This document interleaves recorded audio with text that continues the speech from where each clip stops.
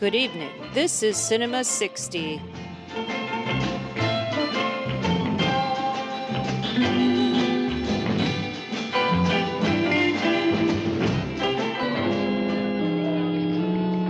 Try a B sharp and a C seventh diminished.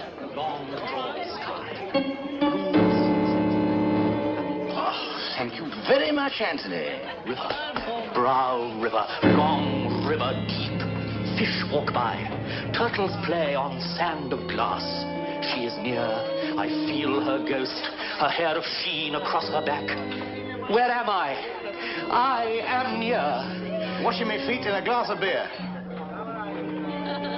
Oh, thank you. That's just what it needed, washing my feet in a glass of beer. Oh, thank you. A man's a genius. A fantastic mind. Good evening, Jenna. How are you? I'm pretty good. Excited to do another top 10 episode. 1961. This is exciting. It's a pretty good year. You sound excited. There's definitely some major faves of mine from this year, so that's exciting. It'll be exciting to compare top 10s, because I have a feeling that they're going to be, as per normal, the same movies, but in a very different order. Yeah, I always think that we've covered a lot more amazing movies on this podcast than we have. I was coming up with my top 10 and I realized, oh shit, I can't put Yojimbo. Yeah. Or Lola or Il Posto or Through a Glass Darkly or Breakfast at Tiffany's or The Hustler, because we haven't covered any of them. Yeah, let's talk about how this top 10 works. So this is we used to do Kiss, Marry, Kill. And now we are doing top 10, which is basically Kiss, Marry, Kill without the kill, right? We're a movie that we're going to try that we've, is heard to have been a top movie of that year and something we've always been wanting to watch, a movie that we know and love, and a bit of a wild card, something that we think might end up on our top 10, but we're not totally sure. Yeah, I usually go for something that strikes my fancy because of a poster or something, but I don't know much about. I do kind of miss the kill aspect of this. Bad movies are fun to talk about. We'll have to maybe next time through pick movies that we suspect we're going to hate, because I don't watch bad movies for pleasure, so I run out of things that I want to kill. I have always been a champion of the kill. I love it. I mean, because my thing is that there are plenty of movies that are. It's very rare. I'll put it this way: it's very rare that I watch a movie that I think is just completely bankrupt of all positive anything. You know what I mean? Just completely morally bankrupt. And usually there's something that's interesting about this, whether it's a performance or a set or the plot even. There's usually something that works about a movie that's interesting enough to watch. And maybe the pacing's terrible or the plot's terrible or, there's always stuff that's terrible. It's interesting to break down what it is that I don't like about it. But then it's also interesting to just see this could have been really good except for this 1 or 2 or 5 or 10 things. And that's what I like to watch. That's what I'm curious about. It's pretty rare that I think a movie is just not at all worth anybody's time ever. I enjoy watching bad movies. It's when I watch a bunch of movies that are bad in the same way in a row that I get a little upset. And, there's so many great movies that I know that I have to see that I haven't seen yet.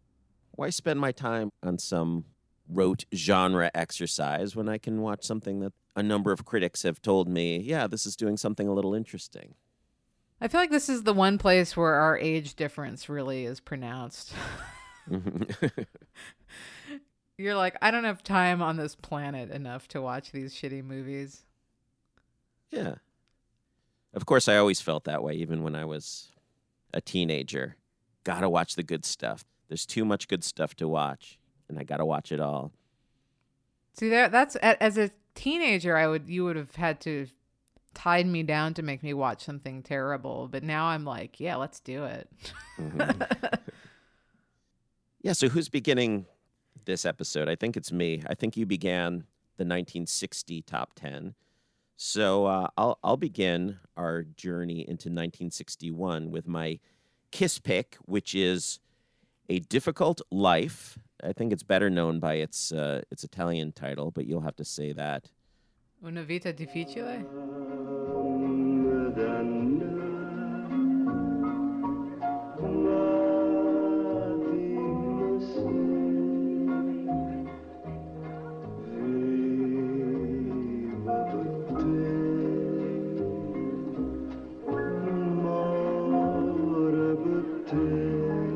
And it's a Dino Risi film, the guy who did Il Sorpasso.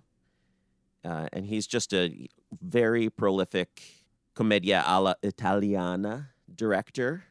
I haven't seen a ton by him, and that was one of the reasons I picked this movie.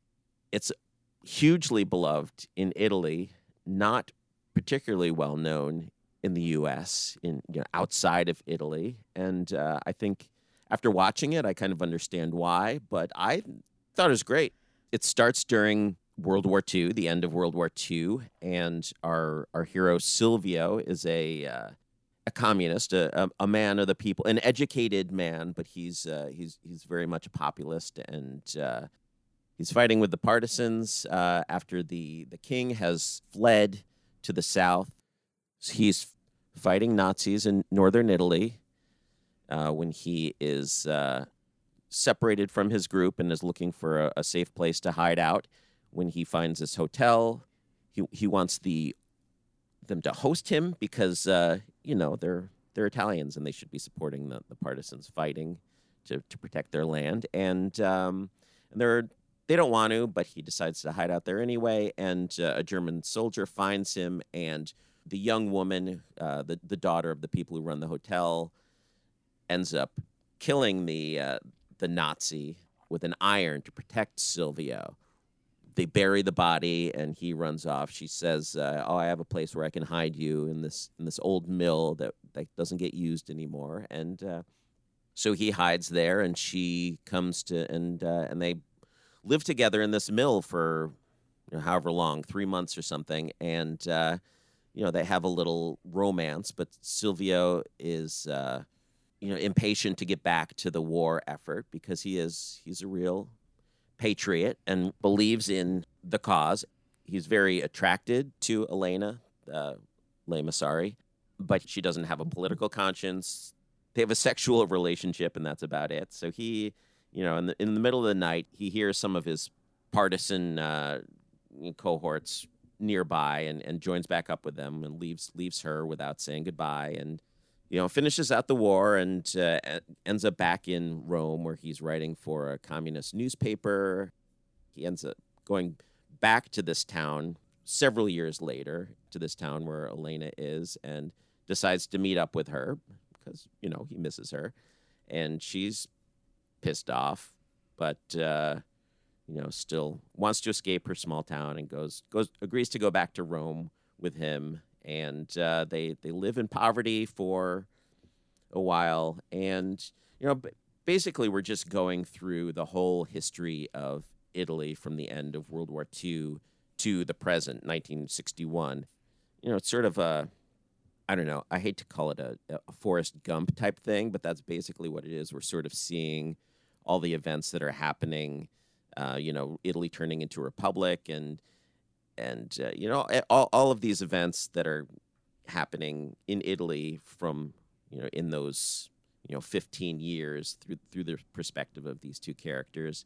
And, Silvio is, who's played by Alberto Sordi. I'm not sure if I mentioned that. And he's, an idealist, and he, an educated idealist, and even though there's no money in his him continuing to be a journalist and fight for his causes, especially more and more as Italy has an economic boom and it's the wealthy are running the nation. There's less space for someone like him, so it's all about him, deciding whether he wants to sell out, and he he really doesn't want to, even though Elena, they eventually have a child together, and she wants him to just get a real job and support the family. And they don't see eye to eye on that, and they separate, but then come together. It's an episodic kind of film, and it's made up of a variety of scenes that are really kind of standalone and are really entertaining. One of my favorites is when, shortly after Elena has moved to Rome with Silvio, he's been getting free meals from all the restaurants, and they won't feed them on credit anymore. So they have nothing to eat, and an old duke that Elena knew from her town invites them to this grand meal at his his aristocratic family, and Silvio kind of bites his tongue and doesn't want to say anything. So they can get a nice fancy meal, even though this is the night where they're voting whether Italy's going to be a republic or continue to be a monarchy. And of course, these aristocrats are all pro-monarchy. And when it's just a great set piece. It's a sort of a dark comedy, and it's about following your beliefs and selling out for personal comfort. And I enjoyed it, but I also think that it deals with events that are very specific to Italy, and an audience outside of Italy might not appreciate the drama of some of the national events that it depicts. But it's still a great watch. I really enjoyed it. Yeah, I was excited to watch this one too, since I love this period of Italian film specifically. It's like this is the exact kind of satire and humor that just always tickles me. So it's just like thrilling to finally watch this one, which I had heard so much about. And I think that I love you kind of weirdly blew my mind with the Forrest Gump comparison. I'm like, that's so true. Like, we don't really do that as often in like American film, is to like kind of like walk us through these decades in this way, and like so specifically on the nose. Do we? Am I like totally spacing? Yeah, I can't think of too much, but I think Forrest Gump just did it so famously that's my main point of reference. And there are probably some other things I could have pointed to that are a little more respectable. Yeah, like Forrest Gump's so on the nose, like, and that's what everyone is now, makes fun of it now for, is like just being, like also having a clear, like liberal slant to it, which is funny because like this movie is really the same exact thing, and like, it uses this kind of like personal anecdotes like that dinner scene, which is really fun to watch. I mean, like it's like basically the kind of story, it's like the best of a dinner story from a friend. You know what I mean? Like it's the kind of thing you want to hear about, like, oh my God, I was pulled into this meeting with all of these monarchists and I'm a like staunch communist, like that kind of stuff is just like, it's inherently amusing. Because you're always having dinner with monarchists. It's just like that. That's like the best of a story you hear in a bar. You know what I mean? Like this sort of like, this is such an absurd situation. And like me, the worst possible person who could have been in this is the worst possible situation kind of a story. And like, that's kind of what this whole movie chugs along in. It's like it's just too many sort of coincidentally ironic situations. Mm-hmm. But I mean, it's like, it's fun because everything is ironic. It all sort of like shakes out to being, feeling still truthful and not feeling too on the nose. Like in the way I think that if the most generous reading of Forrest Gump is, where it's like, yeah, none of this is really possible, but like, because everything is like this coincidence, and it all kind of like, shakes out to feel even. I don't think we're selling anybody on this movie by continually comparing it to Forrest Gump, but no, you really you blew my mind with it, man. I was like, shit, you're right, but it's true. But it's like the Italian versions are so much better. I will say for sure that they're genuinely far more cutting and far more complex than Forrest Gump ever was. And that was what I was about to say, was that my favorite part of this is it's like basically it's that it's a great leftist satire of leftist politics, and and sort of pointing out, because like, right, like who's better to point out all the flaws of leftists than more leftists, like the most infighting group of all. Yeah. The very problem with leftism, I guess. Exactly, which I say as a member, but like it's pretty much like in to sort of show these not only like taking you through this history from a leftist point of view, but what's more interesting is just showing like this character, about like a man who cares so much about his country that he treats everyone around him like shit. It's like this idea that like you're so morally pure and that you're so on the side of righteousness that like you like lose your humanity, which is something that is just like so true and not really talked about often enough. We don't have enough of these characters. Usually when a character is like this and they give their whole life to the cause, we romanticize them half the time. So it's fun to kind of see the other side of this, like the reality of this, which is what is the case for all of them. Like that if you're going to try and like set yourself up as a hero of the revolution, then you are going to inevitably disappoint the people that want you as a friend or a lover or whatever. So that's the best part of this for me. Like whenever Alberto Sordi, like especially towards the end, he starts to become this kind of like misanthropic drunk. And he's just sitting there, there's the great scene where he's just screaming at cars. Like he's just drunkenly walking down the middle of a highway and just like spitting at every car that passes him and like telling them like, don't come to Italy. It sucks, like just totally like, losing his mind. After he's already alienated his wife completely, and she's since moved into like a slightly more capitalist state of mind, like in sort of inevitably you feel for her just because of the fact that she has like children and she needs to help support her family, and her husband is basically a ne'er-do-well who's too busy with the cause. So like that kind of stuff I thought was interesting, and it gives you the exact kind of nuance that helps ground a movie that's really, as you said, about taking you through decades of Italian history. The biopic version of this movie would, as you were saying, like it would glorify this hero of the people, and then it would also say, but his home life suffered. He didn't treat his wife as well as he should have.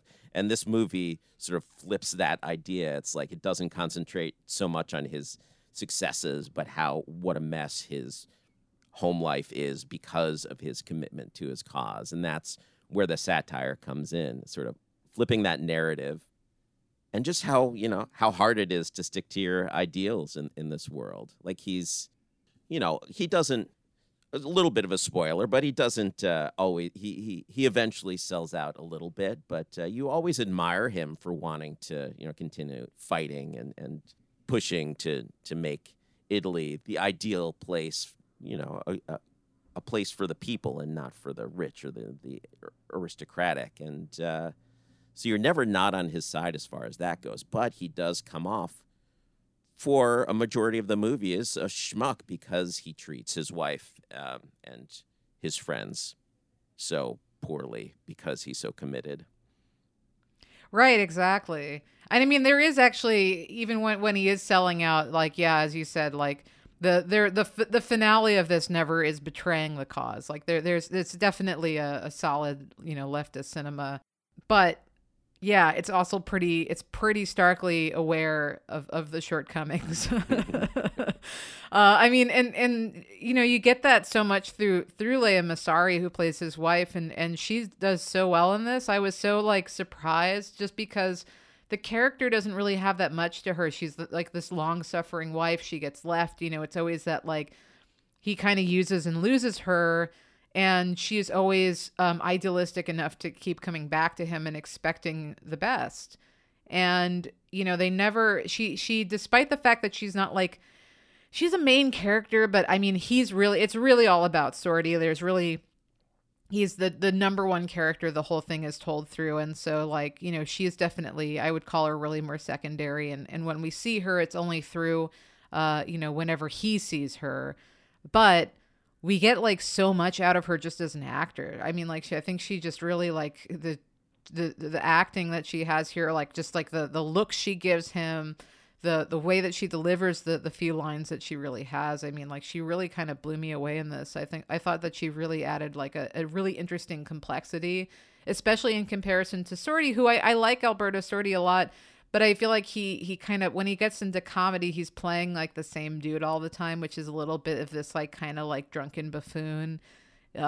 disillusioned, with rage kind of guy, and he plays it super, super well. So I'm not trying to knock him, but it is just like, it's nice to have someone who's really playing this sort of straight man to his like more overtly silly, performance. Yeah. Because she really brings out, she amplifies, all the truth of both what he's doing and then also the situation. Yeah, like a lot of what her biggest scenes involve her being fed up with his idealism and saying, you've got to think about, the family. Her realism is, set against his idealism, and she's in a way kind of the antagonist because he is, resents her for continually trying to get him to like settle down and get a real job. The latter half of the movie, he's trying to get his degree in architecture and become an architect, and it's really just hopeless. And you resent Leia Masari and her mother for forcing him to do this, but at the same time, she's such a sympathetic character, and it's without having to do much, she carries a lot of weight with her performance. And I think it's also, I'm used to seeing her as like a bored, wealthy woman. I mean, mainly I'm thinking of her as the disappeared girl in La Ventura, and I think she does a bumpkin character really well. And Sorty, I'm sort of used to playing a kind of a dummy, like this sort of family man who's put upon, and to have him play this intelligent, educated guy who really believes in something that's a bit of a change of pace too. So I don't think he's playing exactly the same character he usually does in this, but I think it works for both of them. Yeah, don't be turned off by our comparisons to Forrest Gump. It's way more of a classic example of commedia all'italiana, and it's a good one. I mean, Commedia all'Italiana, which we'll be talking about also in a second here when we get to my favorite, one of my Mary pick for this round. And also, I think just like, I would almost call it like the Cinema 60 like preferred era of cinema. Yeah, if we could do all Italian satires, we would be thrilled on this show. I think we would, but we don't want to bore anybody. Well, my kiss for this round was The Guns of Navarone.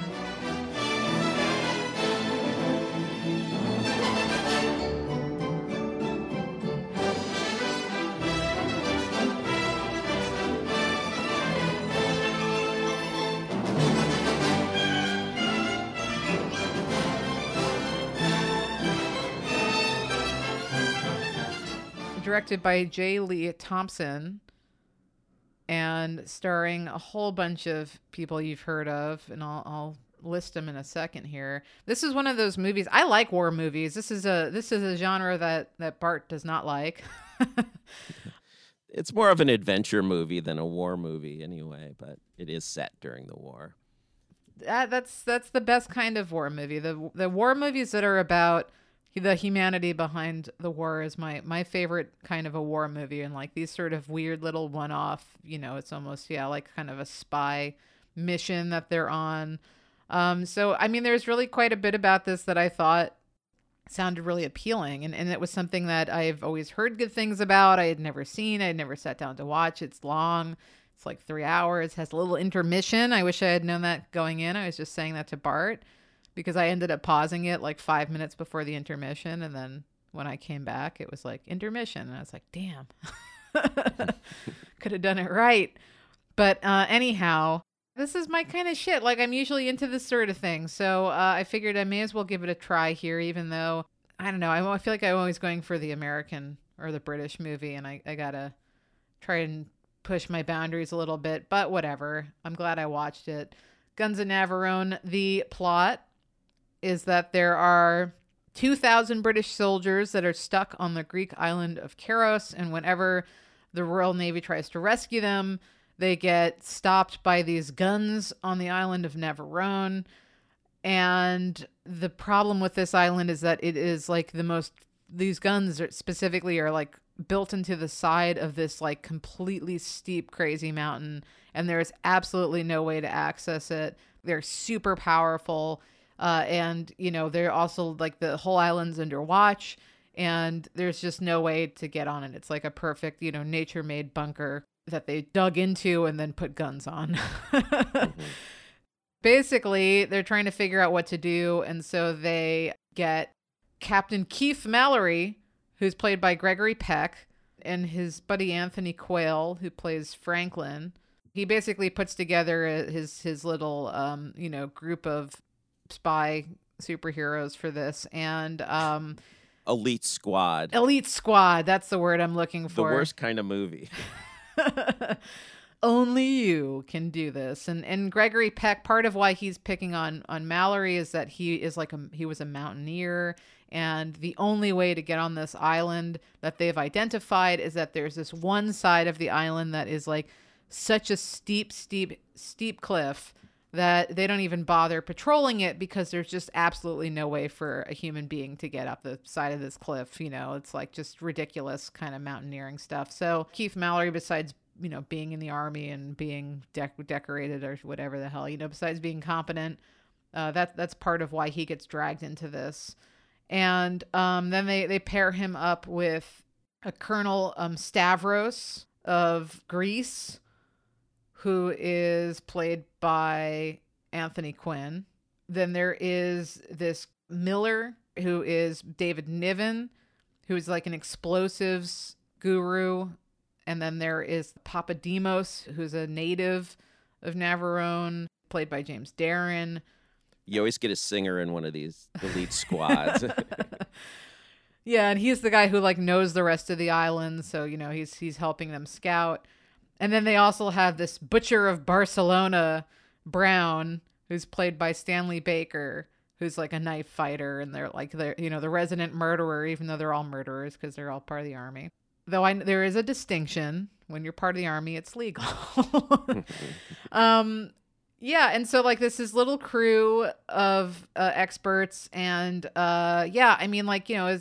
is a, as I said, 3-hour-long movie, so you're pretty much just following them in real time as they're carrying out this mission. So they disguise as Greek fishermen, and they get to the island. They manage to climb up the side of that steep mountain in the rain. That's like crazy conditions.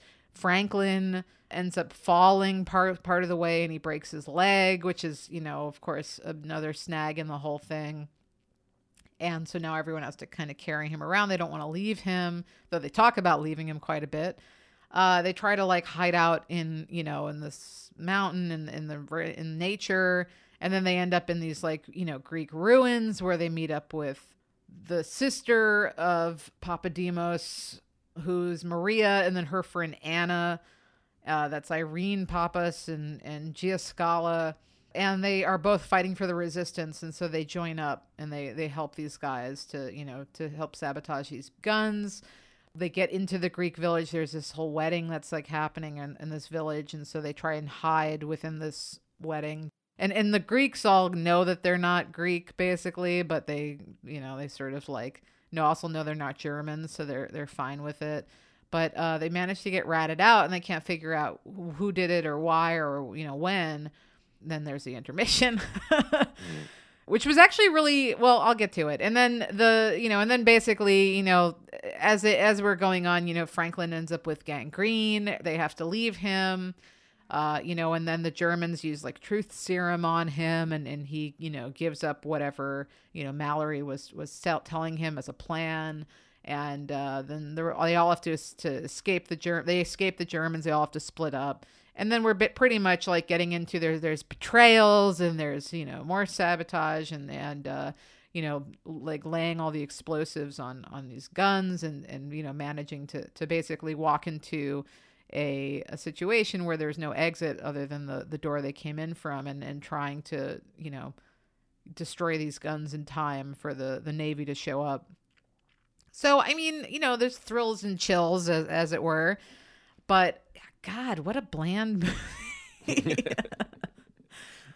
Yeah, thinking about it in retrospect, it sounds kind of fun. I'm thinking to myself, did I really hate this movie as much as I think I did? And yeah, I did, because the characters are awful and they're so one-dimensional.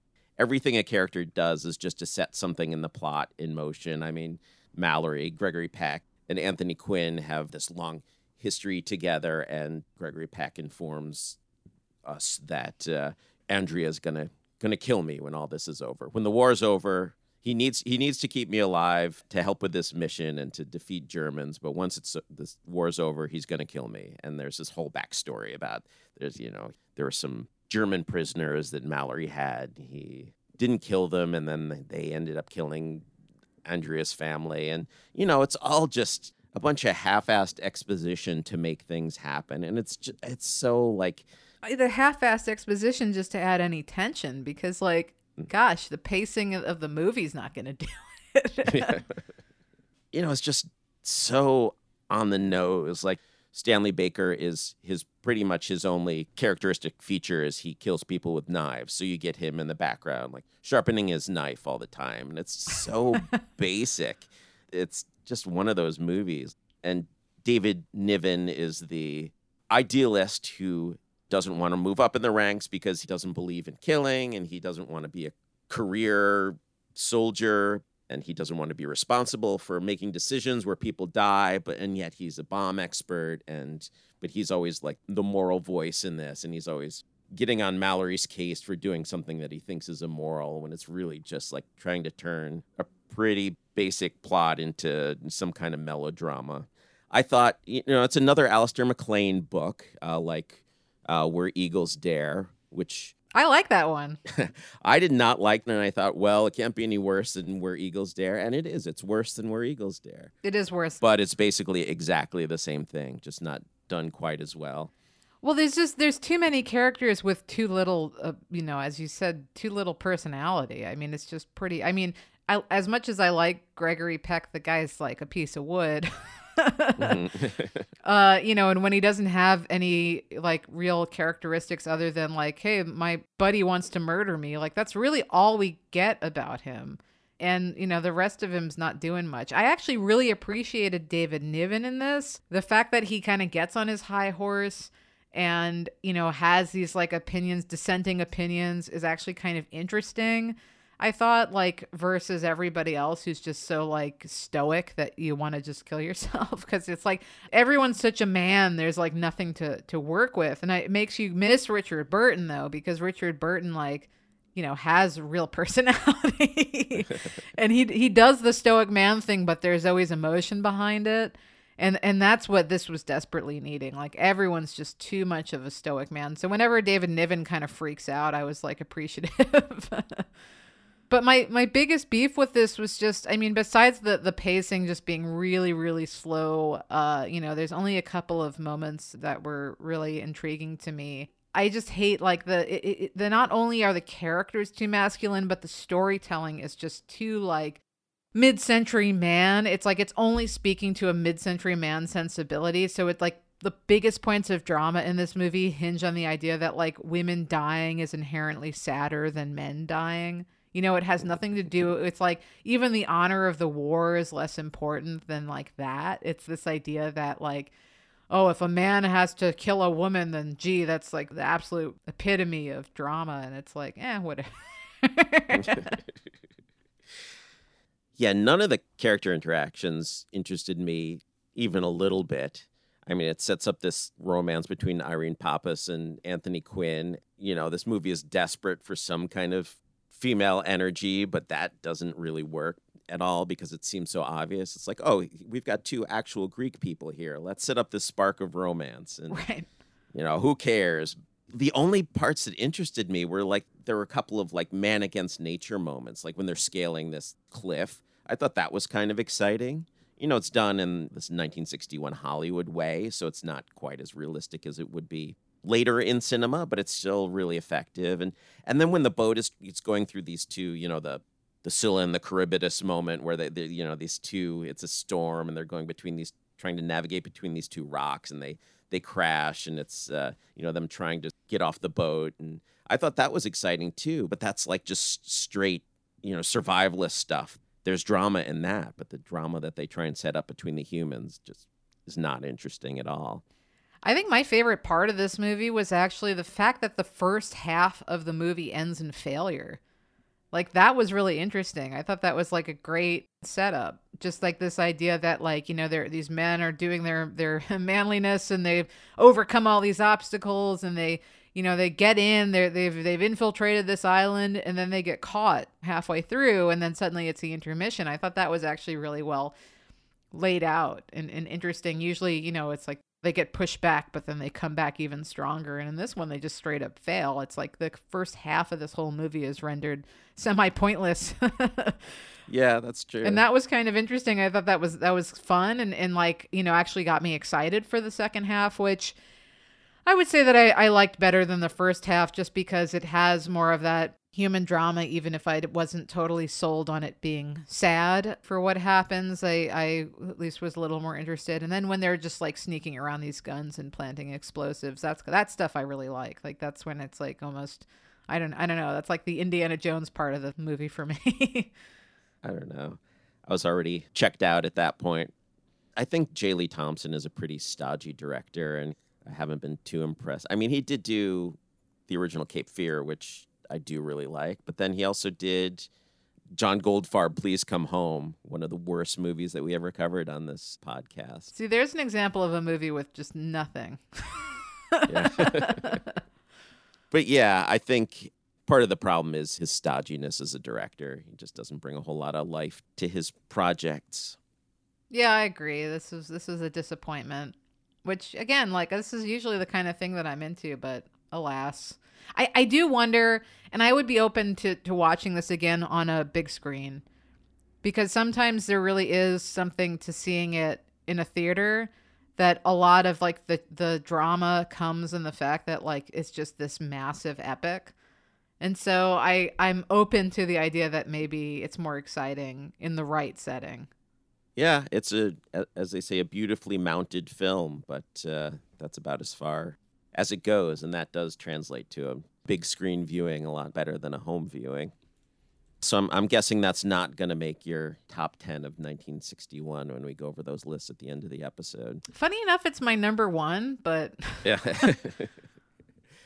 Now's the part of the episode where we have chosen a couple of movies that we already know we love, and we know that if we cover them in this episode, they are guaranteed to make our top 10 for 1961, hopefully. And so my pick was one of my favorites, Jacques Rivette's first film, Paris Belongs to Us.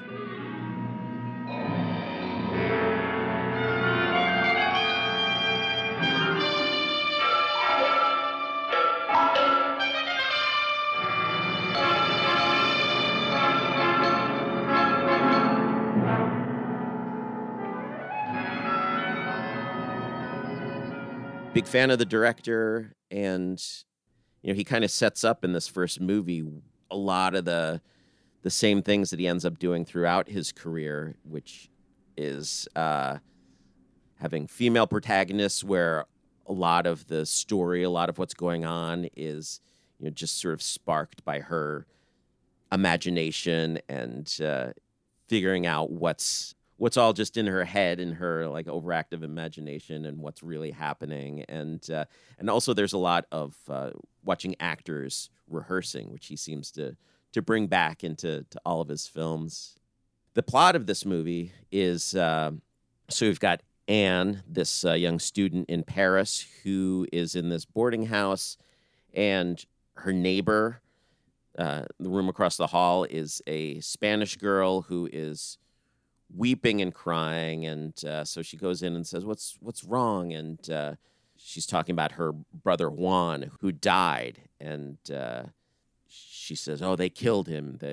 It's all a conspiracy. They, without being specific who killed him, they say they killed him." And so she Anne tries to comfort her, but also wants to know, her imagination is sparked by this whole idea that there's this conspiracy and people are dying because of it.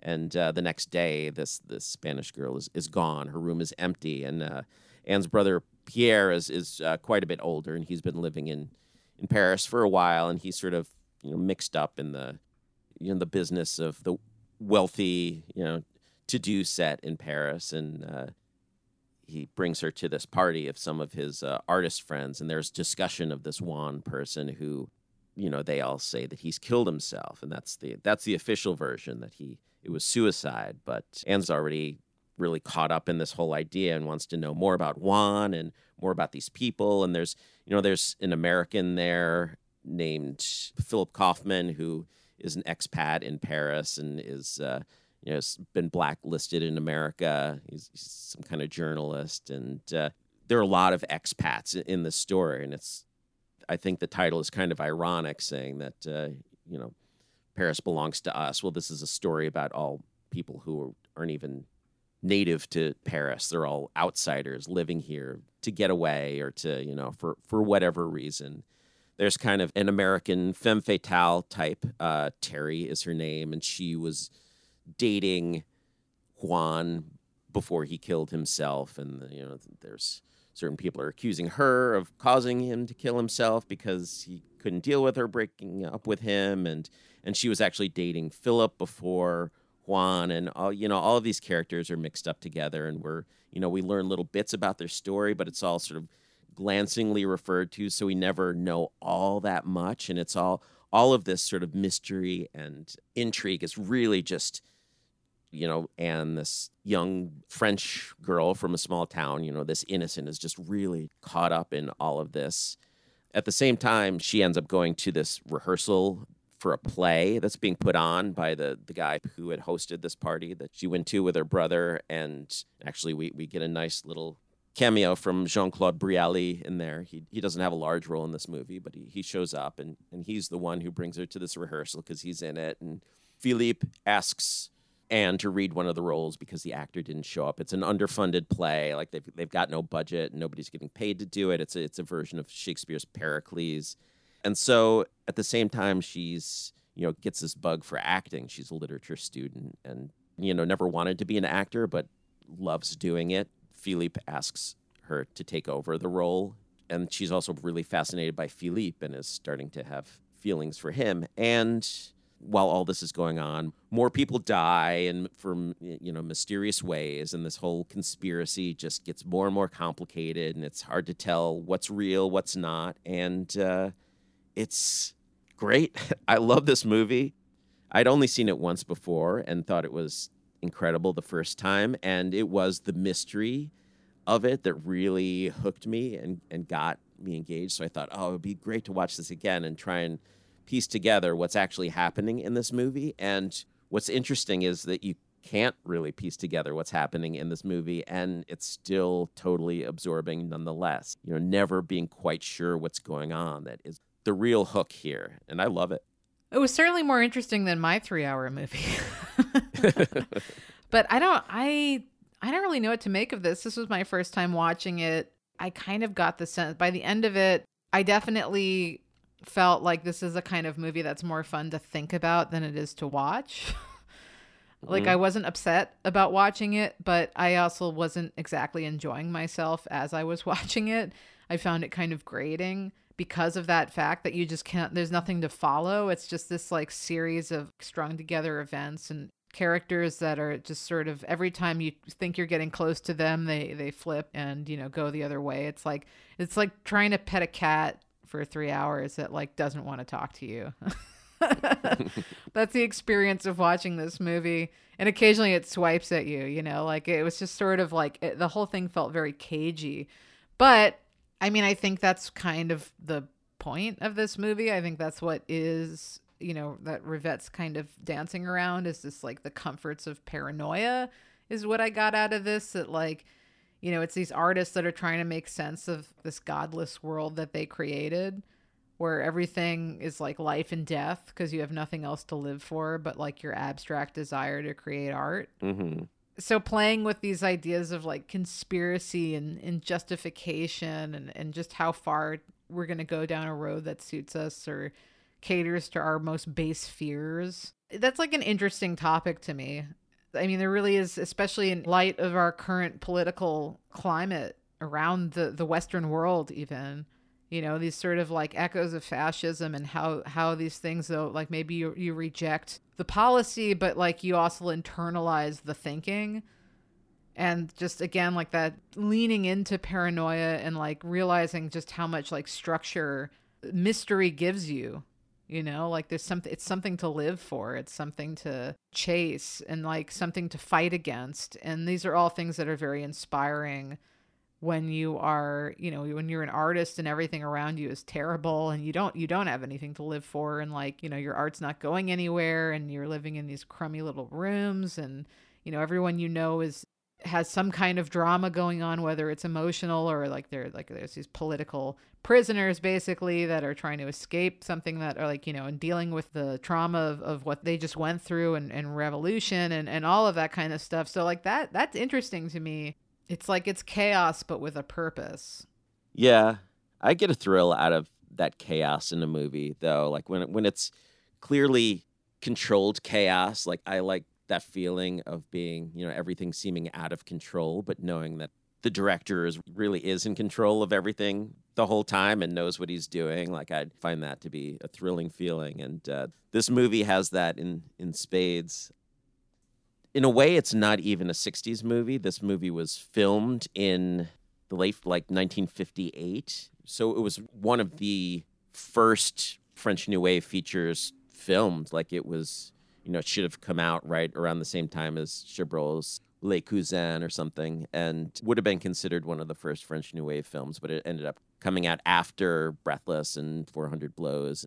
Jacques Rivette was one of the later people to the scene. He was one of these, Cahiers de Cinema critics who decided to make movies. But there is something about the setting of this movie that it's still the 50s, and there is more of this sort of rebel without a cause feeling about it that, like you were saying, it's, something is wrong here, but we're not sure what it is. And we're artists and we have political consciences and we know that the government is out to get us, but we don't know exactly why they're out to get us. We can't point to anything in particular. And, it's sort of the height of Cold War paranoia. So not a whole lot of nation against nation stuff in here, but it does refer to the Spanish Civil War. They're, fighting against Francoism. So there's one specific political event that it points to, but it sort of takes you back to before this more structured 60s political unrest was starting to take form, and the sort of nebulousness of what these people are fighting against in this movie is, it seems like a real portrait of what led up to the French New Wave and, all the political unrest in the 60s. So I think it's kind of fascinating for that reason, too. It's definitely more straightforward. As sort of weirdly structured as this movie is, it's more straightforward than most of what Jacques Rivette did after this. Everything takes place in the quote-unquote real world. Nothing is clearly imaginary that's happening in it. But it also is really looking forward to, Celine and Julie go boating and movies like that, where it does really delve into, what's happening in our imaginations is more interesting than what's happening in reality sorts of things. My love for this movie may be connected to the fact that I was already a fan of Rivette before I saw it. And then when I saw it, I just saw all these things in it that were clues to where he was headed with his future filmmaking, and I found that really exciting too. I don't know. It's also the things that happen in this movie are so sort of unclear that it should be a lot harder to watch than it is, but somehow it keeps moving forward. Maybe you were bored by that structure of this film, but I thought it was amazing how you're never really sure what's going on or what's happening, and yet you're still wanting to see, oh, maybe this next odd turn of events will explain something, and it doesn't. Maybe this next one will, and it doesn't. And I just wasn't that interested. I thought like Anne was concocting, like it felt more like this naive girl, that is wandering into something that she doesn't understand and drawing a whole bunch of like erroneous conclusions. It got more interesting to me when like it starts to become clear that there is some, like, people are actively planting ideas in her head. Like when the American writer and I think it's Terry, like when they both start to really like, mess with her. mm-hmm. That was interesting to me. But it might have also had to do with the fact that like I love like all those illustrations in Philip Kaufman's room, you know, like these like angry faces that he like continually draws over and over again that are just like lining the walls. It was just like a really great shot. It's just like a great scene.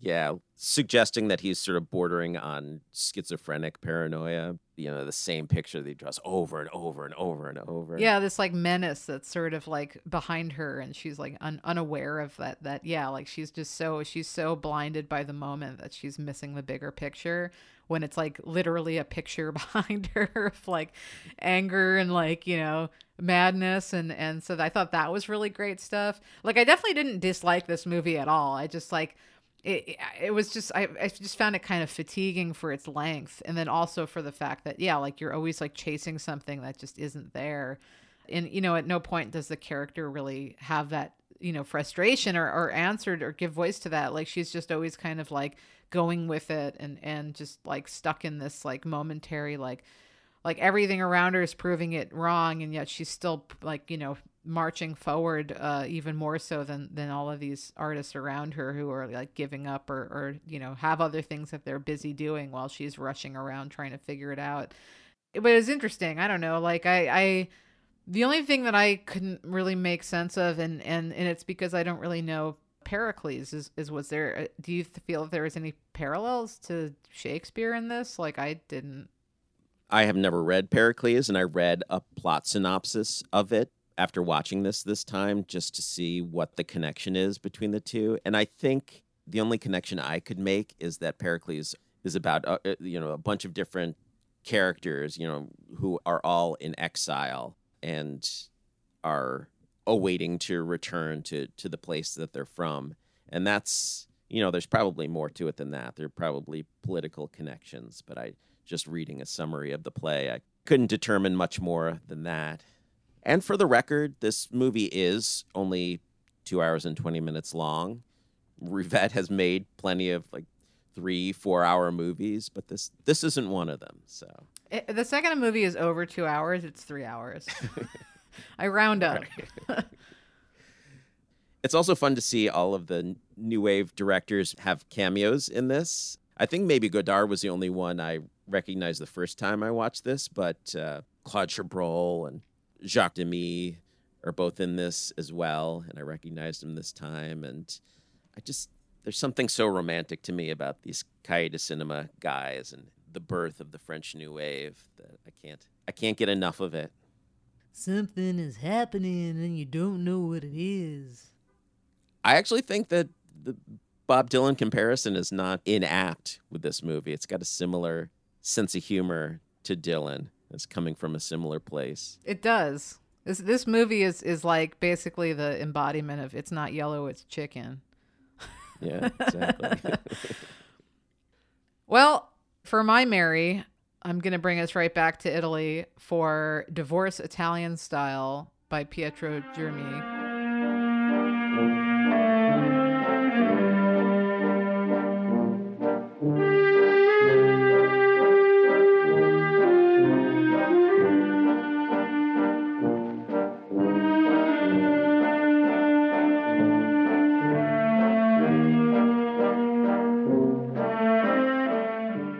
Sicily in the 60s, and we are following Ferdinando Fifi Cefalù, who is played by Marcello Mastroianni, and he is this like Sicilian nobleman. He is married. He's in his like 30s. He's been married to Rosalia, who's played by Daniela Rocca, and she is his completely devoted, head over heels wife. And he can't stand her, you know, women, right? Take my wife, please situation. And he lives in this sort of like castle-y, mansion-y house that, you know, they used to be noble people. They are now have absolutely no money. It's like the story of Italy. Everyone's living in these like crumbling mansions. The place has been split. It's this beautiful building where there's like a private courtyard, and half of the building is split between his family and his parents and his wife. And then the other half is his cousins and, you know, his aunt and uncle. And, you know, the point of contention with this whole film is that basically that Fifi is in love with another woman who ends up being his 16-year-old cousin, who's played by Stefania Sandrelli, which is like her first role. She was actually like 14, I think, when she was playing this role as a 16-year-old, love interest for Marcello Mastroianni, who was, I think, pushing 40. Yeah, and so pretty much like he becomes obsessed with this idea that he has to get rid of his wife and he has to marry her because she is like the pure embodiment of femininity and love that he's always dreamed after and lusted after. And if you can't tell by now, this is absolutely a satire and a dark comedy. This is not just a completely creepy love story, and quite a bit like A Difficult Life. There's a lot of setup in this film where it basically is talking about Sicily and Sicilian society. And the main point of humor hinges on this idea that actually, because divorce is illegal in Italy, if you try to divorce, or if he, cheats on his wife or something, like he can go to jail. But if he kills her in an honor killing, meaning that she cheats on him or he has reason to believe that she's cheating, and then murders her, he actually can not only basically divorce her, but he only gets like 3 years in prison max, like 3 to 7 years, which is, the absolute best way to get out of a marriage in Italy. So I mean, like the whole film is basically it's this, we're following Marcello Mastroianni as he's fantasizing about murdering his wife in various ways, while she is like just always constantly doing things for him in a loving way and over the top. His cousin, who is just like too young to even have a personality, let alone like a thought in her head, she like ends up developing a bit of a very childish crush on her older attractive cousin. And he's just basically trying to plot different ways to murder his wife until he finally realizes that there was this love letters that his wife had before she married him from this guy named Carmelo, who is a painter. And it was like before World War II that he was like interested in her. So then Marcello manages to run into this guy, realizes like, let me bring this guy around the house and be a temptation and see what happens to get my wife to cheat on me, basically, so then I can murder her. And I mean, it's hard to like explain the plot of this because this movie is like full on laugh out loud funny. There's just so much where it's being told from Marcello Mastroianni, from Fifi Cefalu's point of view. So it's very much him talking about all of his fantasies and repeating like the ways that he's going to have his very articulate lawyer stand up for him in court, and all of the waxing poetic about how necessary it was to murder her. He's like plotting and paranoid, and also like just playing with all of this sort of Sicilian social pressures. And I mean it's just a perfect satire.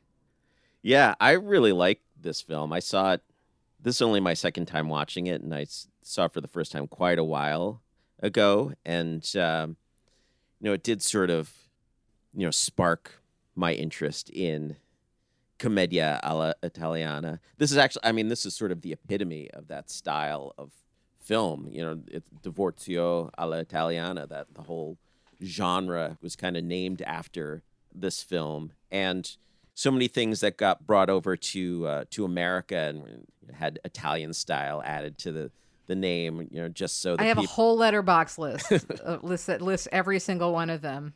Just because this was such a hit around the world that trying to make every Italian movie as big a hit in America and elsewhere in Europe, they're adding this Italian style to the name. But and it is kind of a perfect satire. I remember seeing it for the first time, and I was like, it's about a guy who can't get a divorce, so he wants to kill his wife so he can marry another woman. How interesting could that be? And it ended up really surprising me because it's not nearly as straightforward as that. There's a lot of different aspects. A lot of the plot does not go in a straightforward way at all, and it's it's just fun to watch the ins and outs of how this all ends up working out. seeing it a second time, I was, somewhat less enchanted by it because a lot of the fun of the film is watching how the plot works out and kind of knowing where it's going to go. The surprises are not there anymore. And then you're just kind of watching this guy who's not completely unsympathetic. Like, as soon as he sort of matter-of-factly decides, yeah, I guess I've got to kill my wife, you think, oh, this is not a good guy. But there's he's such a romantic, like the way that is really just caught up with Angela, and it's just sort of this hopeless love that he feels and just doesn't know what to do about it. It's, in a way, it makes him a little more sympathetic, even though the way that he's going about this is awful. He's a villain. But yeah, I don't know. There's something about that feeling. And a lot of the social commentary in this is about this ex-aristocracy, these bored, noble people who don't have the money to go travel or do any of the things that aristocrats are supposed to do. So they're just sort of bored at home. They can't get a job because that's beneath them. So they just sort of sit around at home with nothing to do. And that's sort of an essential part of what this movie is all about. His obsession with Angela has to do with how he's got nothing else in his life. That's, he just has nothing to do but dream about her and having a life with her.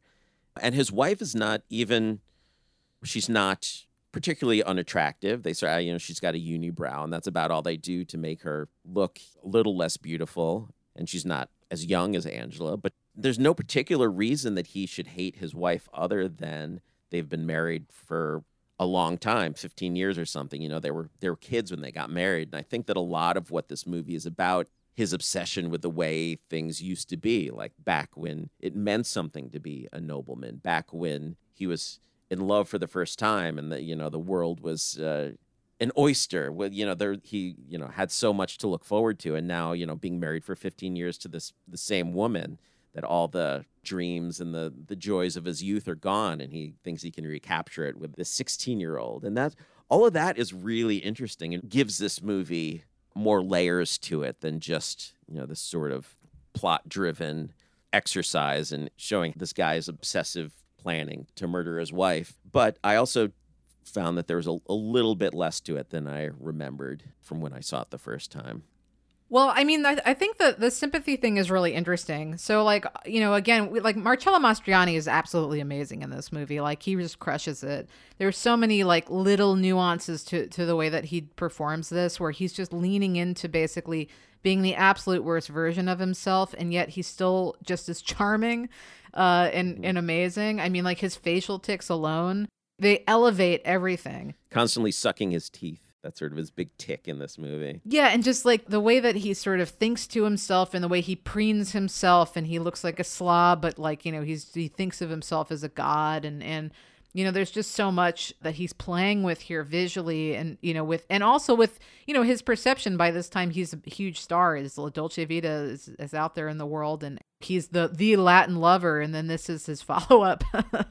Is just a stroke of genius right there. Not to mention that this film shows the excitement in town and outrage when La Dolce Vita is being shown in the local theater. Yes, that's a perfect moment. Another letterbox list I have is Marcello Mastroianni in movies that reference directly Marcello Mastroianni movies. The sympathy, though, is interesting, and because like the character isn't sympathetic, but he's tapping into a feeling of, desiring love and not receiving the type of love that you feel you deserve. And that's what gets us as an audience, in my opinion. It's like when the wrong person has a crush on you.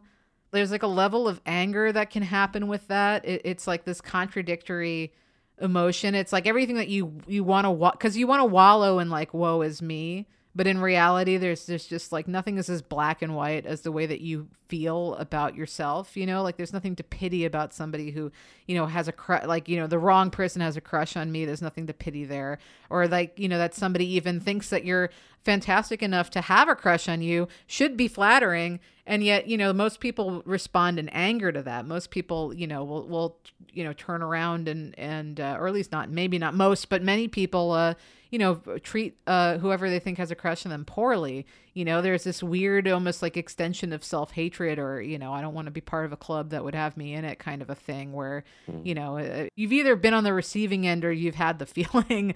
It's like, somebody, it's like the kind of almost like when someone copies you. It's just this idea that like, why are you infatuated with me? Like, like leave me alone kind of stuff. And I don't know. It's like the way that people also have that kind of like knee-jerk hatred when comedy's not good. I think like all of these emotions kind of like blend in my mind to a degree. But so that's what's really the sympathetic part about him. But this time it's his wife, his adoring wife, and he can't stand her. He's disgusted by her. And, and that's my biggest point of contention with this is that they have to like ugly up Rosalia. And I the way that I think about it in this film is that this is, Fifi's idea of her, that she has this like unibrow and this mustache and all of this stuff, because she's beautiful otherwise. And even then she's beautiful, even with like it's just like the bad makeup that makes her look, it's like bad, ugly makeup, basically. My most positive interpretation would be that this is like, once you get to know somebody enough, you start to like see the details of somebody's face that like you never really noticed before. Like, if you've ever like even on your own face stared at yourself in the mirror long enough and you're like get hyper focused on like one flaw that like just distorts the way that you look in your mind. I that's kind of how I interpret this like obvious overt ugly makeup on her. Otherwise, it kind of actually does, like the negative interpretation is that it actually is basically buying into a bit of the misogyny that the film is so clearly skewering and yet can't seem to get away from it, even as much as it's satirizing it, which could be very true for 1960s Italy, quite frankly. Well, I mean, if it's misogynist, it hates men just as much, because the portrait of masculinity that Fifi is definitely pretty unflattering. Oh, of course. And I mean, and that's why I chose this, is that this is like, it's all of my favorite topics in one movie, because it's satirizing masculinity, and like hypocritical social norms, bureaucratic loopholes, corrupt religious authorities, just absolutely everything that tickles me every single time. And it leans hard into all of those uncomfortable things and like uncomfortable humor. And it's an uncomfortable emotional truths. And it forces you to confront how much you sympathize with its like horrible but deeply charming main character. That's key to Commedia all'Italiana is how uncomfortable it is. It's always uncomfortable, depressing comedy. And I guess we're both suckers for that. I guess both of us like taking down institutions through humor rather than actual crushing, depressing drama. This is the way we want to see society's flaws and foibles get taken down. And Commedia all'Italiana does it so well. Well, it's taking all of these like screwed up things and bringing them to their natural conclusion. It's like, you can always dabble. It's so easy to dabble in misogyny because it's satisfying, right? Like it's satisfying to dismiss somebody else's someone else's emotions or ideas as not being human or not being relevant to you because you're superior. What a satisfying thing to do. But when you like force somebody to sit with that and you say, okay, if that's how you feel, then what happens to you, like in this scenario, or like, where does that leave you? Like, are you just like, are you now a happy person that people love? Like, probably not, and there's all of the touches where they show like, all the people sitting around the town square and like, staring these women down, or all of these just hypocritical men who they spend all day talking about women that like may or may not exist, like they're all these fantasies about, yeah, I could have had her, it's like, that's really all these guys are living in is this like total fantasy, because like no one's going to touch them. I mean, it's like, like who would go for that? That's not attractive to anybody, and as a universal thing, I mean, like anyone who's just so up their own ass is just like someone you don't even want to be near. I mean, the other thing about it too is just that like when you showcase something like this through the satirical lens, it's like the stuff that's sad becomes weirdly like sadder, because it's like this dark humor. I mean, like the story of Rosalia is like really depressing. It's like deeply depressing, especially if you really buy that, like, and if you can push past the idea that she's like annoyingly codependent, right? like, which is again is like the interpretation of Fifi. It's not, it may or may not be the reality because we're getting this whole thing from an unreliable narrator. But once you push past that, it's like, man, her story is so depressing. Like that she's like married to this guy who just like can't even stand her, won't touch her, even though she's like devoted to him. And then like just the way that like when she finally meets somebody who, you know, actually is interested in her and wants to give her all the romance that she gets, is like that's a death sentence. The other thing on top of that too is that this is all like real. Like this is real Sicilian law, you know, in Italy, a real Italian law. And so like there's just all of these layers to this where, you know, I don't know, it's just like it's so absurd and so insane, and yet, you know, it's completely grounded in reality, and that's like, that to me is like the what makes it so funny. Yeah, it's like you have to make it a comedy. This darkness and ugliness of reality is so awful that there's no way you'd want to watch it in a straightforward drama. You have to make it funny or it's completely unpalatable. So coming soon, hopefully, a whole episode devoted to Commedia all'Italiana. This was the movie that got me into Commedia all'Italiana too, actually. This was like, after I saw this the first time, it was just like, it opened a door and like, you know, just got me completely obsessed. And I had seen other, you know, Italian movies, but like it like unlocked something that I was missing in watching like even La Dolce Vita. Now I can see echoes of this in that to some degree. It's like not really, but like it's there, you know, like or Il Sorpasso, which I'd love to rewatch because I think the first time I saw it, I was missing a lot of this kind of context and this eye. And so this is just, I don't know, this is the gateway drug. You know, it's clear why there's about 8,000 movies that tried to steal the name just to ride off of those good feelings. And there are other, like even Criterion has several out that I like even more than I like this one, like Seduced and Abandoned and Mafioso, and they're great. And I don't think people talk about them enough. We need to start a revival of Commedia all'Italiana. It's like the best of cinema.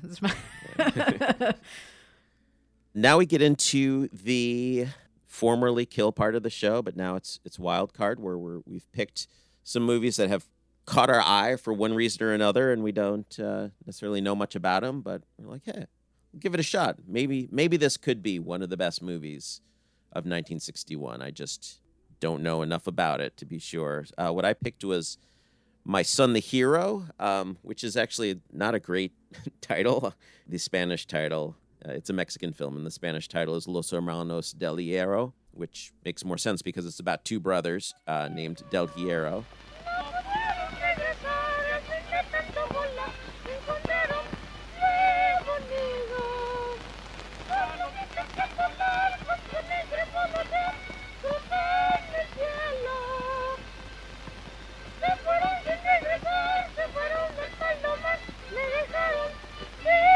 It's directed by Ismael Rodriguez, and it's basically a Western, but it's got a strong nonviolence message that actually, I'm surprised more Westerns don't tap into this. Like, a lot of Westerns will have the gunfighter who's hung up his guns and wants to get out of the violence business, but is dragged back into it.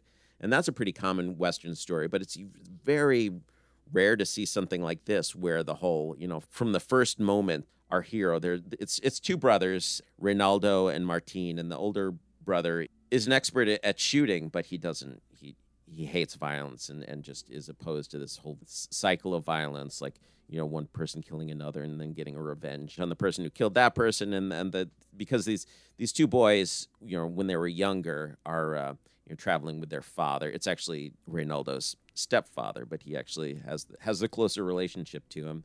For reasons that we never find out, a hired gunman kills their father right in front of them. They're just, you know, singing a song, riding horses through the desert, and their father gets shot. We see some flashbacks to who this guy, their father, was.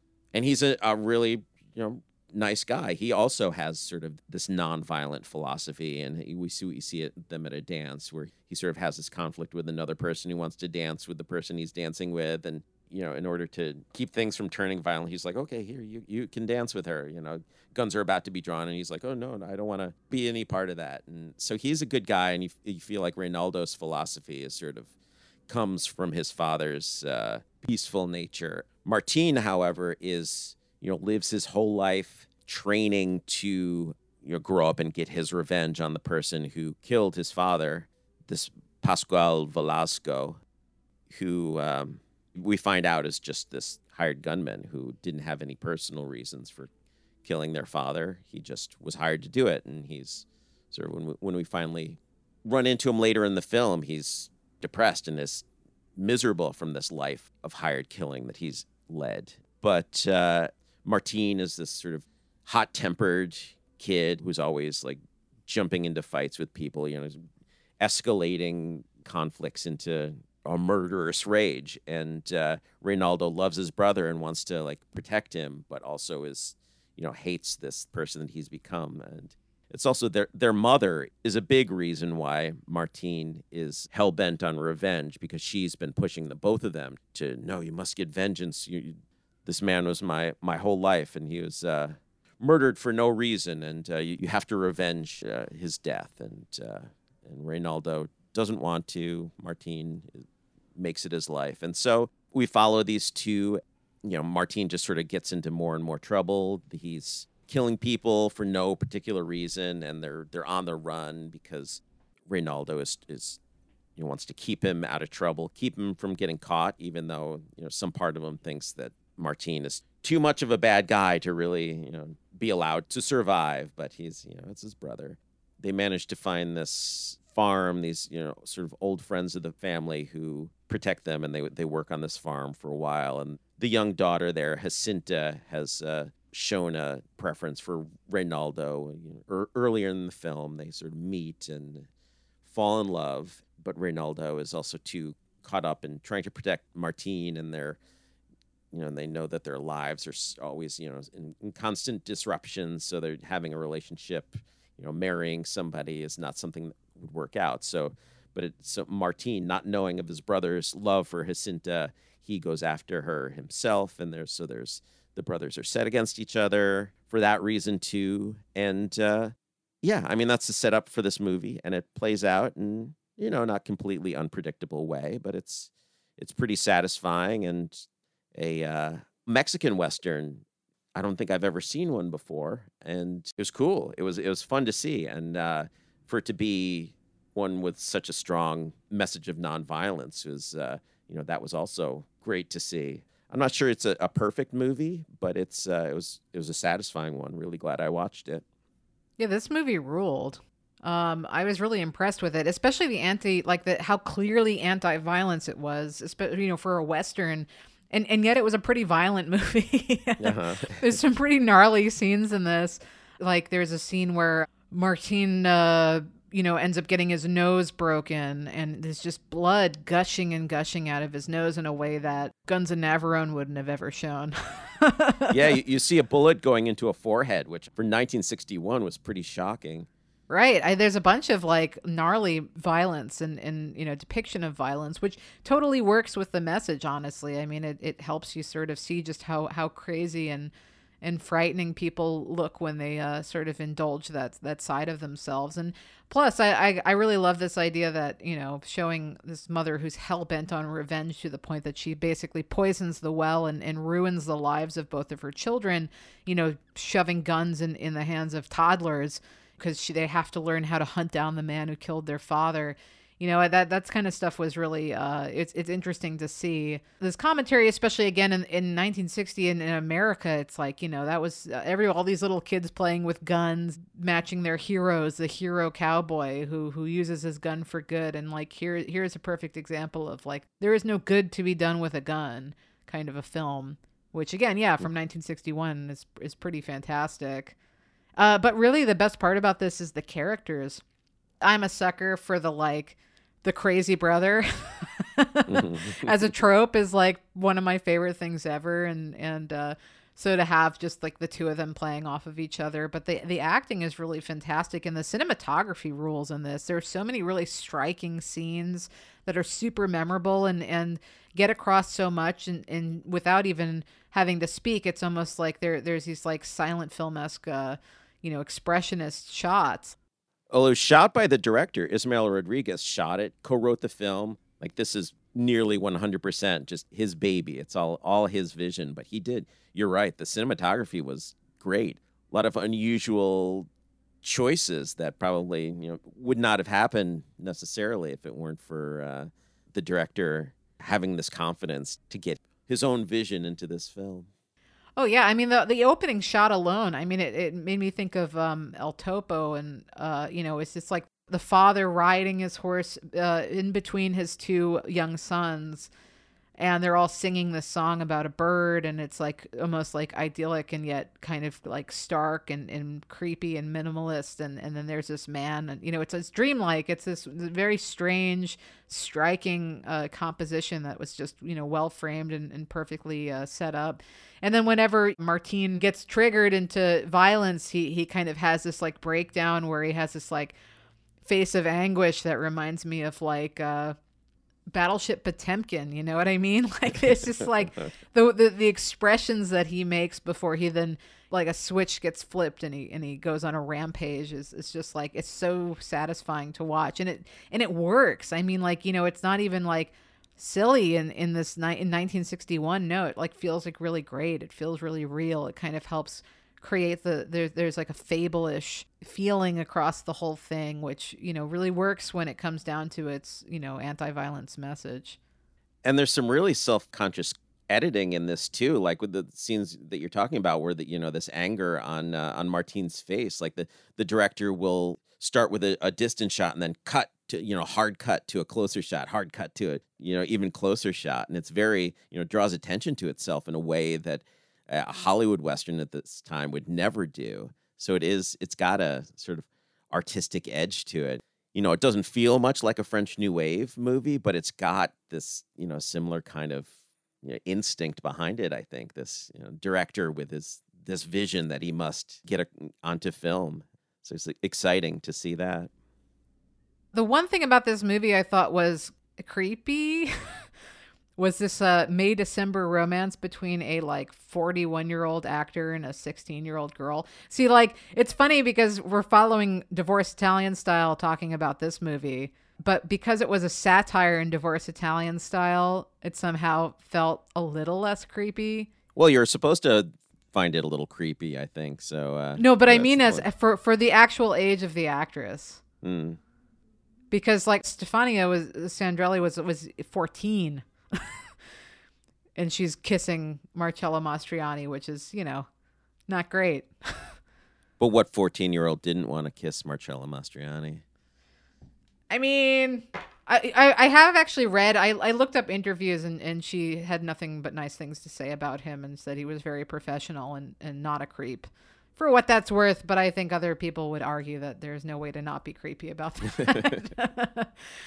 For this one, it's creepier in a way just because of the fact that Reynaldo is really the one who's meant to have the sense, and versus Martin, who's all about impulse. And so like the fact that Reynaldo is like trying to mac on this 16-year-old, and I don't know. It's weird. It's kind of a weird part of this whole thing because he also makes a big deal about her age and that, Martin isn't, like he's clearly the actor is also in his 30s. He's clearly meant to be younger. I think everyone's meant to be younger, but not young enough. Yeah. Well, there are also a lot of things preventing Ronaldo from professing his love to Jacinta, and I sort of got the impression that the age difference was part of that. Part of him thought maybe it wasn't quite so appropriate for him to be so in love with this young girl. She's definitely more physical with Martine, and it doesn't seem quite as disturbing as if that actress was making out. Patricia Conde, who plays her, was making out with Antonio Aguilar, who playing Ronaldo. Like, that would have been a little upsetting. But the nature of their relationship in this movie is they don't end up being physical at all.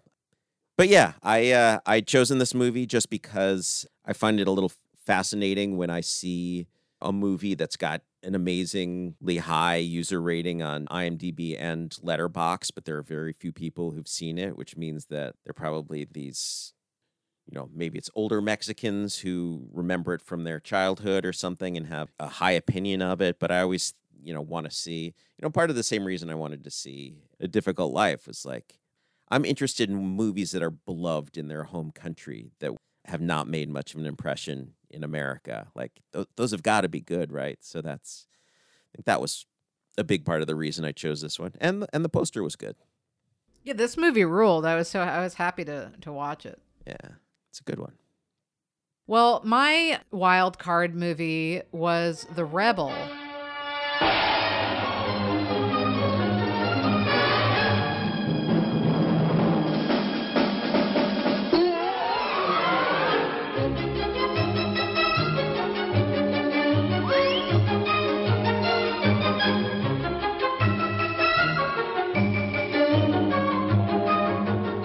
Directed by Robert Day. This is a Tony Hancock movie. This is a British movie written by Ray Galton and Alan Simpson. So Tony Hancock, had a very, very popular sketch show, basically, written by Simpson and Galton. And I've never actually watched it. I know about it. This is definitely the era of British humor that either is like transcendent or terrible. And I had always been, I'd heard good things about Tony Hancock, and I was curious to try, but I just, I hadn't ever really dipped my toes in it. And so I thought, starting with his movie, which was really kind of the end of his career with Galton and Simpson, he later dropped them. I think he sort of moved away. My understanding, though, I'm basing this on memory, is that he got out of a lot of comedy after this. Like he had this sort of split with them, and I don't know, there was some drama there, but I've always been interested in him. And again, it's like one of these things where it's like it's either going to be absolutely amazing or it's going to be absolutely terrible. There's like no in between. Because again, it's like this is like the British satire age. The mid-century it's perfect or it's awful. I felt both ways about this film, actually, but I'll let you give your 2 cents first. Basically, it's about Tony Hancock playing a man named Anthony Hancock. Mm-hmm. He's playing himself, which I think was quite a bit of what his sketch shows were about, where he's basically this office clerk who, he does the same thing every day. He, wears the same thing, and he's on the train to the same office where everyone's dressed the same, and everyone sits in a row and they all do the same thing at the same time. It's sort of typical, like miserable sort of place. And he's going crazy because he feels like, what am I doing here? What am I doing with my life? This is just awful. And he decides, he wants to be an artist, and he quits his job in a fit of, frustration and inspiration almost. He quits his job to then be an artist full time, where we go back to his house where he lives in a flat with his landlady, who's named Miss Cravat, and she's, complaining about how he's always hammering. And we see in his room he has something he calls Aphrodite at the Waterhole, which is this like 7-foot statue of basically like a grotesque cubist style, but it's like not cubism because it's just like incompetency as filtered through cubism. Woman, and he's like thinks it's absolutely beautiful, and he thinks he's a genius. And when she's complaining, he finally tells her, okay, I'm forget this, nobody understands me here, I'm gonna go to France, I'm gonna live my dreams as an artist. So he heads off, straps Aphrodite at the Waterhole to a train, and heads off to France. And heads off, no pun intended. Right. Yeah, there's a genuinely great joke where we see the train going under a tunnel, and the Aphrodite at the Waterhole is too tall and her whole face gets knocked off. It's like, just straight up they were like, yeah, let's just like destroy this bridge. I mean, this thing looks like it's made of plaster, but so he starts from scratch. He goes to Paris, where he meets a whole bunch of other artists who are trying their best to make it. One of those artists is Oliver Reed. Mm-hmm. With a French accent. I think it's supposed to be a Spanish accent. Whatever accent it is, it's pretty good, but it's not much of a role. Yeah, no, it's a total absolute camp. I mean, this is before Oliver Reed even like I think had his bigger roles anyhow. But this is yeah, it was funny though. I forgot. I think that might have been how I even knew this movie existed, was going through Oliver Reed's filmography. I don't As you remember do. it was as I do. Yeah, so it's like basically that he shacks up with this other artist named Paul, who is an American, who's played by Paul Massey. He's a talented artist he's not that talented, but he's a talented artist who feels like he doesn't have the vision. He's sort of lost and depressed and, the same old pitfalls of any artist where, he knows how to talk about it, but he doesn't have any faith in himself, versus Tony, who's like, has all the faith in the world, like totally 1000% heart and soul, will paint anything at any time, anywhere, can make 10 paintings a day. But they're all like, absolutely ridiculous looking. They're very childlike. They call them infantile art. And that's a huge part of the humor of this, is just seeing the artwork and seeing his art that sometimes actually really freaking rules. Yeah. I gotta like kind of love some of his artwork. And then, yeah, I mean, this is the whole movie. It's making fun of art scenes and making fun of people who, just the way that, I don't know, like there's these like beatniks that show up that are all like, they're all dressed the same and they look the same. And all they can talk about is how I'm so happy we're not like those, office workers. They all look the same and they dress the same. It's like that kind of humor. There's like this fake Dali guy who likes to, sleep in odd places to inspire him, and the whole thing is, it's a satire on the art world, but it comes from both a knowing place and a sort of loving place, where unlike some of the really awful American comedies that we've watched that were, for example, like making fun of hippies and making fun of the idea of like chasing art as like something that only idiots do when you can't get a job, kind of a thing. Like there's never that kind of patronizing attitude in this, but it is like acknowledging the pitfalls of like, yeah, when you abandon everything to be an artist, like it's not as romantic as you thought it might have been. Eventually, there's a point where Paul gives up because he sees just how confident Tony is. He says, I'm never going to be that confident. Nobody's going to like my art the way that they like Tony's. Because all the scene guys are all like, oh, this is so cool and unique, and so Paul gets discouraged, and he basically says, like, he leaves, and just in that moment, a real gallery curator comes in and sees all of Paul's art and says, this is fantastic, and Tony says, oh, this is yours, and Tony doesn't want to say no. He doesn't say yes, but he also doesn't say no, and he keeps trying to show him his own art, which the gallery guy says, oh, this is crap, but look at this beautiful artwork you have here. And, it ends up that Tony gets famous for Paul's work, which then, launches his actual career as an artist, and everything that he wants is coming true. It's just that it's not his work. And then he gets into a handful of mischief with this like, rich guy who wants to commission a sculpture from him. And he has this like wife who's like super horny and like, just loves that he's an artist and is like, throwing herself all over him. And of course he's, the husband says, I don't mind her flirting, but if you do anything with her, I'm going to murder you. And like that kind of, it's like just the typical, comedy setup. But I don't know, this movie kind of ruled. I actually was like really laughing about certain things. And like whenever it's really playing into the intelligence of the satire, it's really funny. Yeah, I didn't laugh much, but I thought this was a really clever movie, and I liked everything about it except for Tony Hancock. I'm not familiar with him at all, and I guess I don't like his shtick. You never once believe that this guy is the character that he's playing in this movie. Like, I never think, oh, here's somebody who actually, wants to be an artist. No, here's some comedian playing a guy who thinks he wants to be an artist. And I thought he was unconvincing, unfunny, mugging a lot.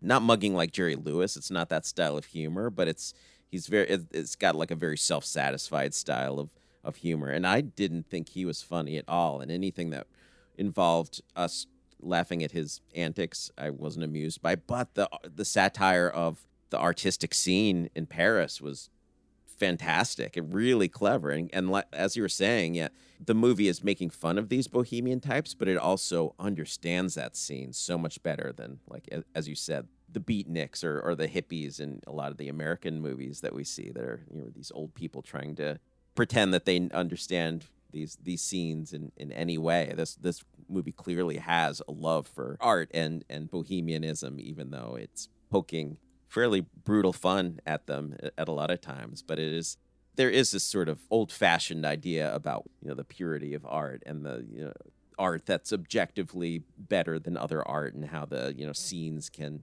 distract from the actual quality of the art itself, and that the scene is pretty ridiculous for that reason, and the fact that they're celebrating this awful artist for his naivete is not impossible, not unrealistic. I was thinking that if Peter Sellers had played Anthony Hancock, yes, it would have been brilliant. It would have been a perfect movie, so good, and very little would have needed to have been changed, because Peter Sellers would have sold that character so well. This sort of obliviousness. You wouldn't be seeing this comedian behind the character who's just trying to make people laugh. He would have been totally convincing, perfect.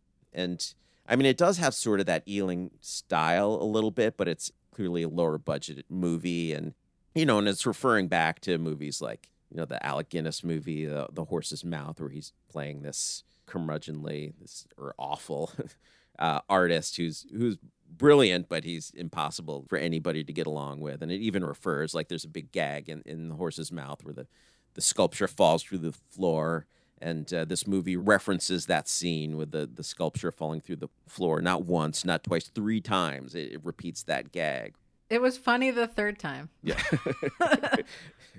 It feels like, just kind of a slapdash comedian vehicle, but there is some real effort put into cleverness that I definitely appreciated about this movie. It's no classic, but I think that Tony Hancock is the reason that there's very little awareness of this movie. I'm not sure. Maybe he's beloved in England. Who knows? But I feel like it could never really get much of a following over here, because this guy who it revolves around doesn't have much appeal. I don't hate Tony Hancock. I don't know why you hate him so much. I actually thought he was really funny. I mean, but I will say that the genius of this is not him. It's definitely the writing. Mm-hmm. But his one-liners I thought were really good. I mean, I love, he's trying to talk to Paul about his art, and Paul says, "Oh yeah, you mean your art was misunderstood?" And he's like, "No, they just came out and said it. It was a load of rubbish." Or just the way Paul's trying to describe the feeling of being a chair, and Tony's like, "Ah, yes, that wooden feeling," these sort of just perfect little one-liners.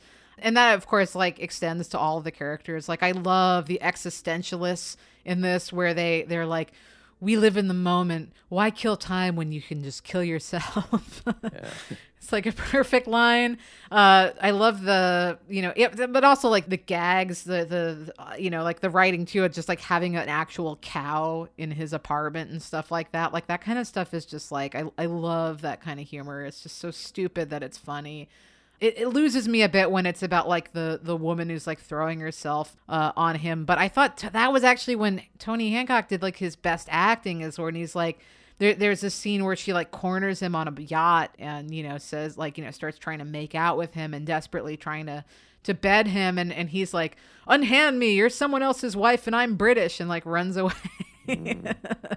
I just thought he plays that kind of stodgy British guy very well. I thought, that beginning where he's on the train and everyone, he's dressed in the same bowler hat and the same black outfit and, suit and tie. I thought that. Yeah, I totally saw him as that kind of character. But otherwise, I do know what you mean. He doesn't ever feel like an artist as much as someone who's having a lark, as it were. But I kind of want to know if he painted his own paintings, because they were so good. Yeah, he probably did. There's no reason that he shouldn't have painted them himself. They were really great. There's this one gag where they compare everything that Paul, and it's almost a montage where Paul is painting something and then you see what Tony's painting. And it's meant to be that Paul has the good art and Tony has the bad art. But some of Tony's is definitely better than Paul's. Paul's is very, it to me looks very, now I'm going to do an art critique of this movie, is that his artwork looked very fresh out of college student art. It's not that it was untalented. It was just a bit bland. Whereas that there's this one, when they're painting, they have this like, naked lady in their apartment, and they're painting this like reclining nude, and they show Paul's, and it's like very much, one for one. And then they show Tony's, and it's like freaking brilliant. It's the exactly what it is. And like, it's just everything about it is off, and like, it doesn't look like a human woman. And it's just so good. I was really into it. There's definitely a cartoonishness about this movie that I could see would be really appealing to you. Live action cartoon, but also like, I love like, there's like this, it's like good art jokes. It's like actually like, you understand why that kind of the infantile artwork is actually like is a movement, and like what's appealing about that, and that kind of folk art versus, college and learned and taught art. I thought like there's its own little kind of meta humor right there, even though it's not like even that much called out, because like there's a joke where everyone's just like, it's different. So all these fringe people are interested in that, like they don't care about his art as much as they just like the fact that he's doing something different, because they're all posers and they're all kind of phonies. But then the critic is like, this is shit. And he just like walks away. So it also helps like ground it. It never feels too magical. It's never like, but he in England, he's, considered crap, but here he's a genius. And it's like, he isn't, he's only like a genius in this like total circle of phonies. But as a living cartoon, I mean, like there's some really awesome art direction in this movie that actually kind of reminds me of How to Succeed in Business. Like that office building with everybody, like, everyone's in this diagonal of desks, that's like totally surreal and strange. And it's like only set up. It's like how you would set it up on a stage to show like, here's all these people that are moving in sync, and, they're all the same person, but it works. It's like, because everything, like there's these touches of just like silliness and staginess that feels abstract, but it also kind of reflects this art world that they're making, which reminded me of Artists and Models, the, Martin and Lewis movie. I knew you were going to bring up Tashlin. Yeah, and Tashlin, big time. It's definitely that style of filmmaking, but way more clever. I mean, Artists and Models, as much as I like Martin and Lewis, as a team, and it's not a bad movie at all. It's like there's quite a bit that I like about that movie, especially the way that it looks, but it has nothing to do with art, really. It's more about comic books, which is interesting, but it has nothing to do with art. But anyhow, I really like The Rebel, and I think you should totally watch it. And now I want to go back and, watch all the sketch shows and listen to the radio stuff, because I bet it rules. And again, like the writing on this was so sharp that, it actually reminded me a bit of A Hard Day's Night. Not as absurd. But that level of humor. Yeah, definitely clever. I would watch the sketch comedy for the writing, but not for Tony Hancock. Now it's time to go through our top 10s. I forget who started the last time, but it was probably you. So I'll go through mine first. This is my top 10 movies from 1961 that we have watched on Cinema 60. Number 1, The Innocents. Number 2, Viridiana. 3 is Paris Belongs to Us. 4, West Side Story. 5, Girl with a Suitcase. 6, A Woman is a Woman. 7, 1, 2, 3. 8, Splendor in the Grass. 9, La Notte. And 10, Something Wild. So only one movie that we watched for this episode ended up on here. And I was surprised because I liked quite a few of them, but it was a good year. A lot of my favorites came out in 61. Had to get them all on there. Whoa, we have wildly different top 10s. Good. Though, when it came to 10, I had like basically a 5-way tie, and then I just decided to make a choice, so... I don't know. I'm going with my gut, Bart. I'm going with my gut. Go ahead, do it. Number 1, A Woman is a Woman. Number 2, Splendor in the Grass. Number 3, La Notte. Number 4, Divorce Italian Style. Number 5, West Side Story. Number 6, The Innocents. Number 7, 1, 2, 3. I think that's the only thing that we have in common. Number 8, A Raisin in the Sun. Number 9, Wise Guys. And number 10, The Rebel. I went for it. Wow. I'm surprised Wise Guys made it. I wanted to put it on there, but I couldn't quite squeeze it in. That's a great movie. That was the only movie of his that I've liked so far, and I felt like I should reward him. Yeah. Yeah. We had a lot of the same movies, just in a different order. but like a really different order. I think the last time it was like pretty much like there was like things that were like flipped by like 1 or 2 spaces. Yeah.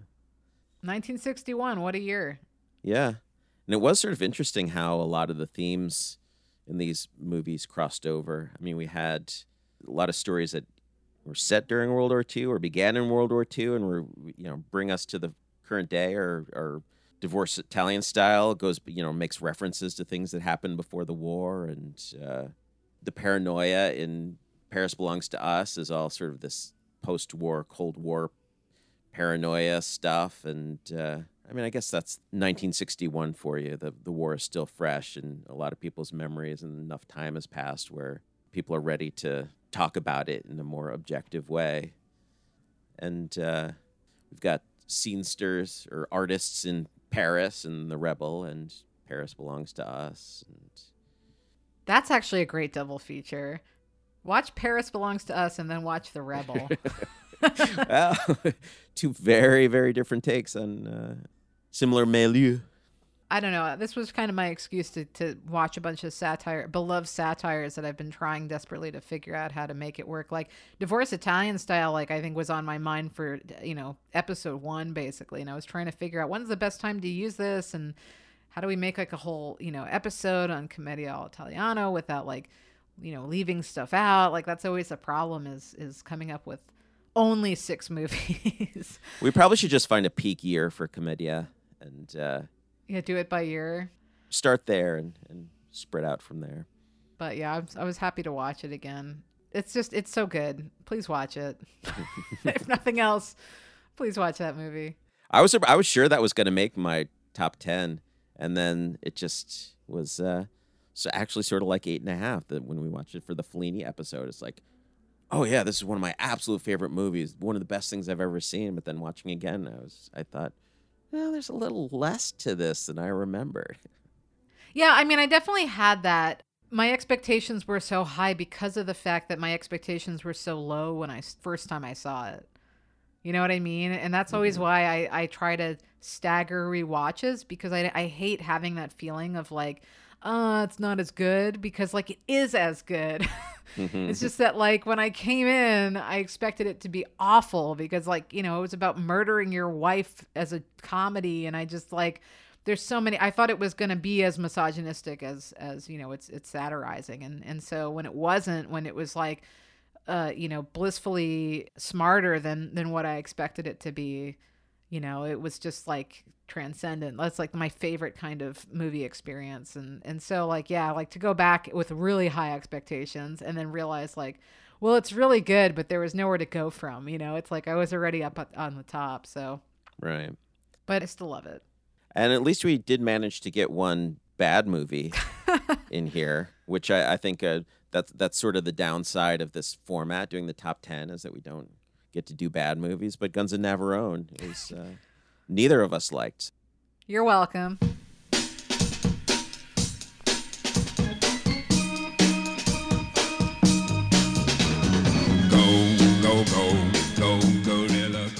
You've been listening to Cinema60 with Bart DeLoro and Jenna Ipcar. The theme song is Io la conoscevo bene by Piero Piccioni. The closing theme is Go Go Gorilla by The Ideals. Check out cinema60.com for new episodes and supplemental material. That's cinema60.com. And follow the show on Twitter and Facebook at Cinema60 Podcast. Thanks for tuning in.